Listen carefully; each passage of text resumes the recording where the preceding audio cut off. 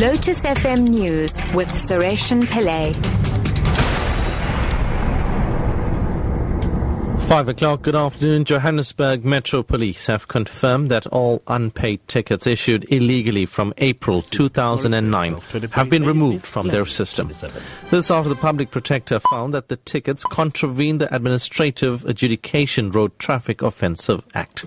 Spokesperson Gerry Gerneke explains. The public must not be worried if it says finalised. It means basically it's been taken off. You won't be stopped for those cases at the roadblock, as well as the fact that we need to emphasise, although we had this letter from the public protector, we still felt it important to get the cooperation from the RTIA.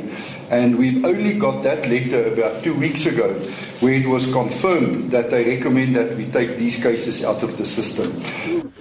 The IFP in Gauteng says the recent multi-pronged intervention by police and soldiers, which included raids on hostels, projected the hostels as the hotbed of xenophobic sentiment. Raids were conducted in hostels at Jeppe in Johannesburg and Madala in Alexandra. The operations form part of measures to address xenophobic violence. The IFP's Bongenkosi Dlamini. We're not against any search by the police, but how it was done, bringing the media and exposing and taking away the dignity of our people and pretending as if and creating an impression that xenophobia started in the hostel was really shocking. But we're very happy with the meeting that we had with the leadership of all the hostels and the MEC in Gauteng, that the MEC has also condemned this conduct, and therefore the MEC has really promised that we'll take up the matter up. Public Protector Thuli Madonsela was nearly ejected from Parliament today after members of the Justice Committee accused her of being unprepared. ANC members of the committee accused Madonsela of not answering issues relating to her office's caseload and findings of the Auditor General. She was presenting her office's strategic plan. Committee Chairperson Matola Motshekga initially gave Madonsela 15 minutes to answer questions. We are saying the report of the Public Protector is substantially deficient of what needs to be addressed. And because this is an important institution, we want to give them time to go and do a proper job. And that is our time as this Parliament. We have time next Wednesday. The Health Professionals Council says assisted suicide and switching off life support machines are not the same thing. Robin Stransham Ford is asking the High Court in Pretoria to help him end his life through euthanasia.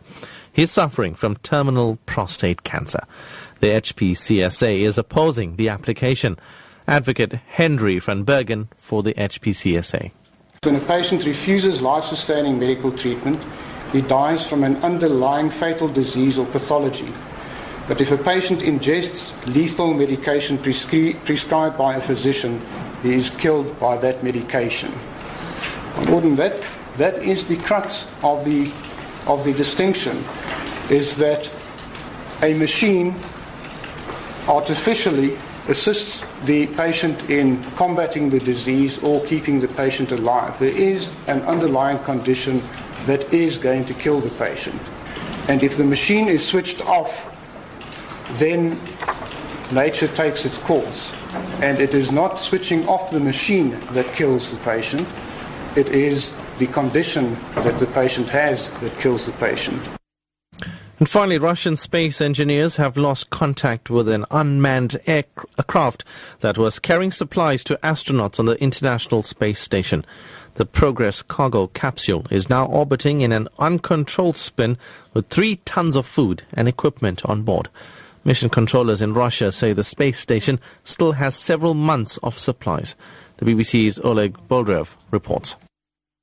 After several attempts to make contact with Progress, Russian space officials admit they're not able to control the spacecraft.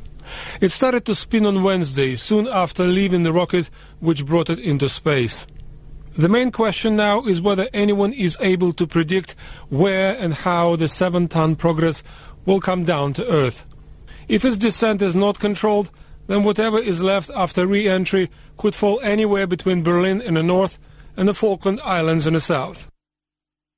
Top story at 5 o'clock. Johannesburg Metro Police have confirmed that all unpaid tickets issued illegally from April 2009 have been removed from their system. I'm SARESHEN Pillay. Your headlines in half an hour.